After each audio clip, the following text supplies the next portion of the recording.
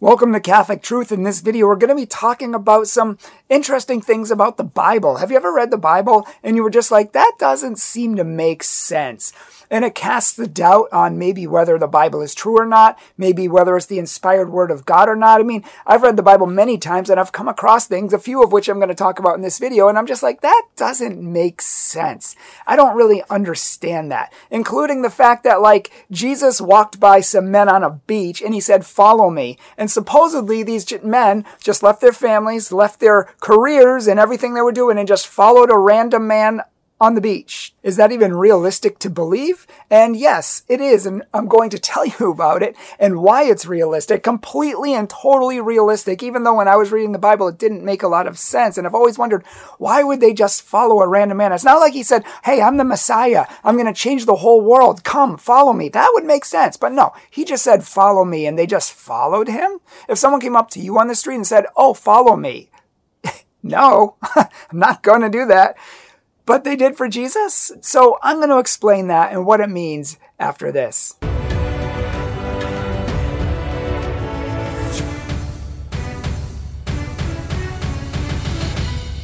Welcome to Catholic Truth, your place to know, love, and live the Catholic faith and to be able to understand it and defend it. And if you haven't yet, please check out our website, catholictruth.org, and you can find us to bring us to your parish to do a retreat, parish mission, fire up your group, a conference, keynote speaker, and more. You can also check out our merchandise that we have there, our Patreon and PayPal if you would like to support our ministry, and more. Before I even get to the Jesus follow me thing, it reminded me of something else that I had read in the Bible. I read through the whole New Testament one summer, and then at a later date, I decided to read it again, and I saw something that I never saw before. I saw the same exact thing repeated twice in the Bible, in the book of Matthew, and I'm thinking maybe Matthew messed up. Here, listen to what it says. This I found in Matthew 4:23, and it says, "Jesus went through Galilee, teaching in all the synagogues, proclaiming the good news of the kingdom and healing every disease and sickness among the people." Now, I love that verse. It's one of my favorite verses in the Bible, and it shows just how wonderful and powerful Jesus is. But then I came across Matthew 9:35, and guess what? It said the exact same thing. Listen to what it says. It says, "And Jesus went about all the cities and villages, teaching in their synagogues and preaching the gospel of the kingdom and healing every sickness and every disease among the people." It's literally the exact same thing. Did Matthew forget that he put it in? Did he just was he making things up and he forgot that he put it in, so he put it in twice? Like, what was he thinking?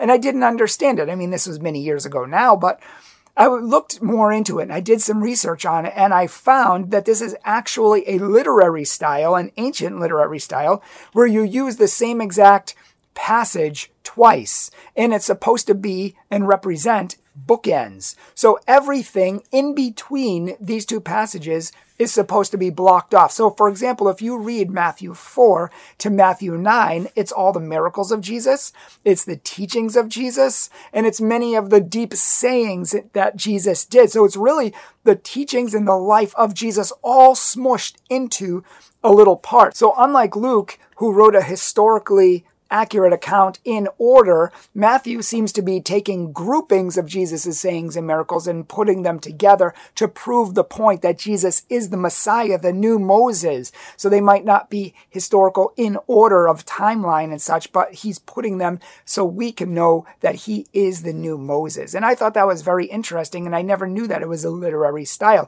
And that's the thing with the Bible, is there are many things that don't make sense, but when you actually study them deeply, they have really good answers.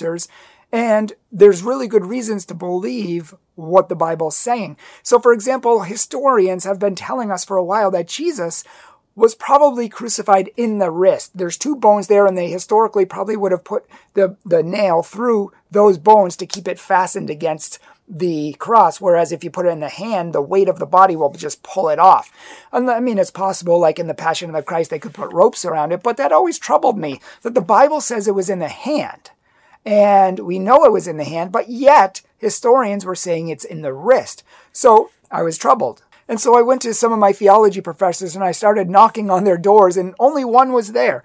And I asked him the question. He said, Brian, it doesn't really matter because the word in Greek for hand means from the fingertip to the elbow. That is hand. So whether it was in the hand or in the wrist, that's still considered the hand in Greek.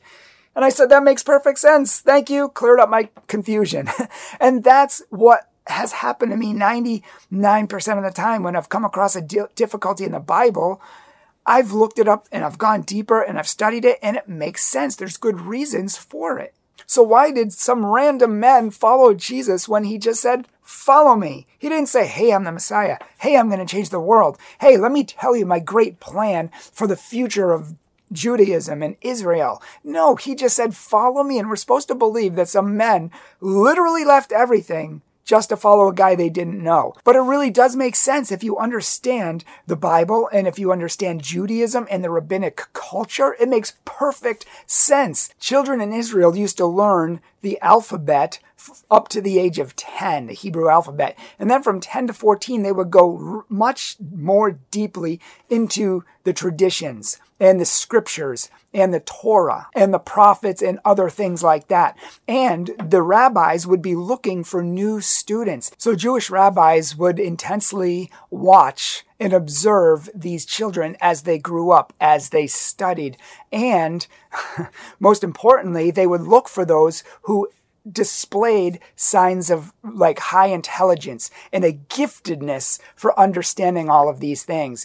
And if a child displayed a certain giftedness and they knew that they were worthy of becoming a rabbi, they would go up to the child and they would simply say, follow me. And the child would get up, he wouldn't even question, and he would follow him. By saying just these two words, follow me, it means that it actually had a very deep meaning. It meant that I think you have what it takes to be like me. And I want you to take on my yoke, meaning my worldview. And I want you to learn from me and study me and study and learn everything that I know so that you can become like me. In other words, I want you to study to become a rabbi.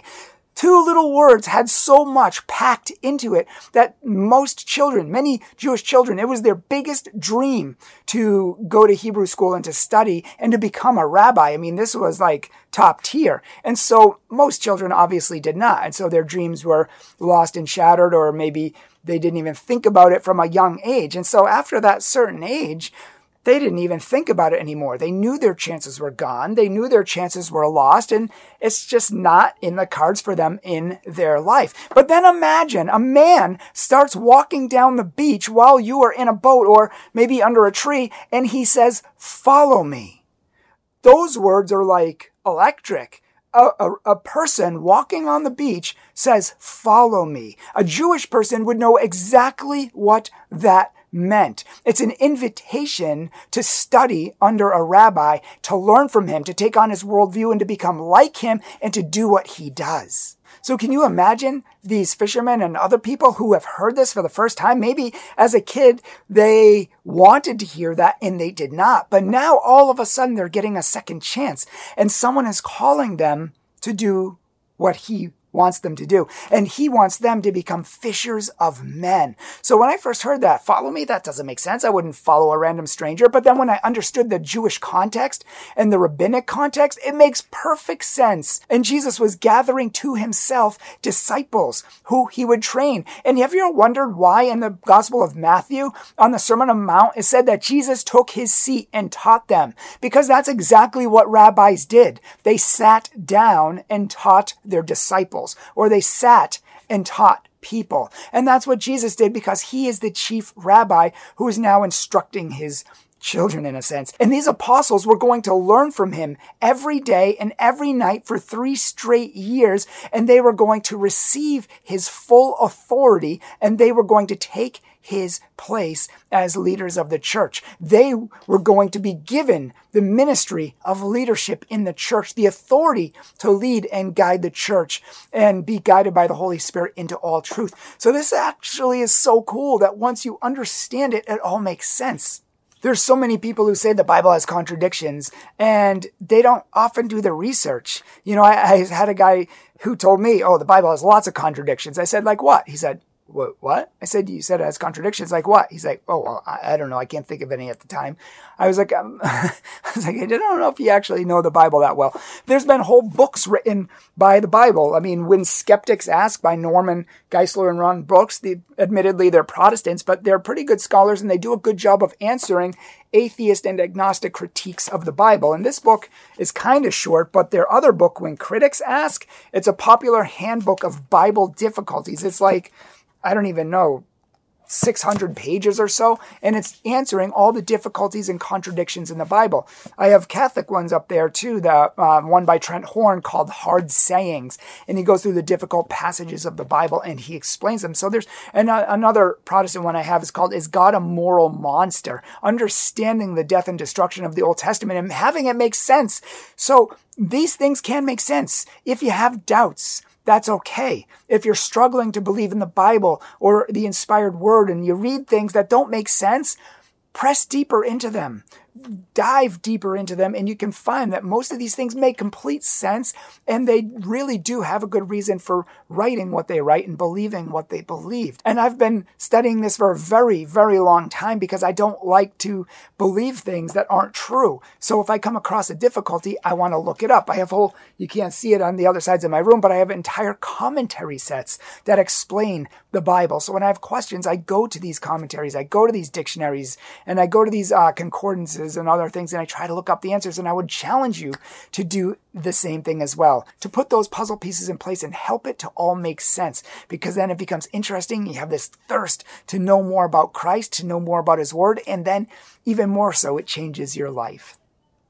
Thank you so much for watching today. I really hope this has helped you. If you're struggling yourself with the Bible, I hope this has helped you. And we're going to be making a video soon. A Jehovah's Witness left the Jehovah's Witnesses, and he made a video called 30 Contradictions in the Bible. So I'm going to be going through those and answering those and showing that they're really not contradictions and they're really not well thought out.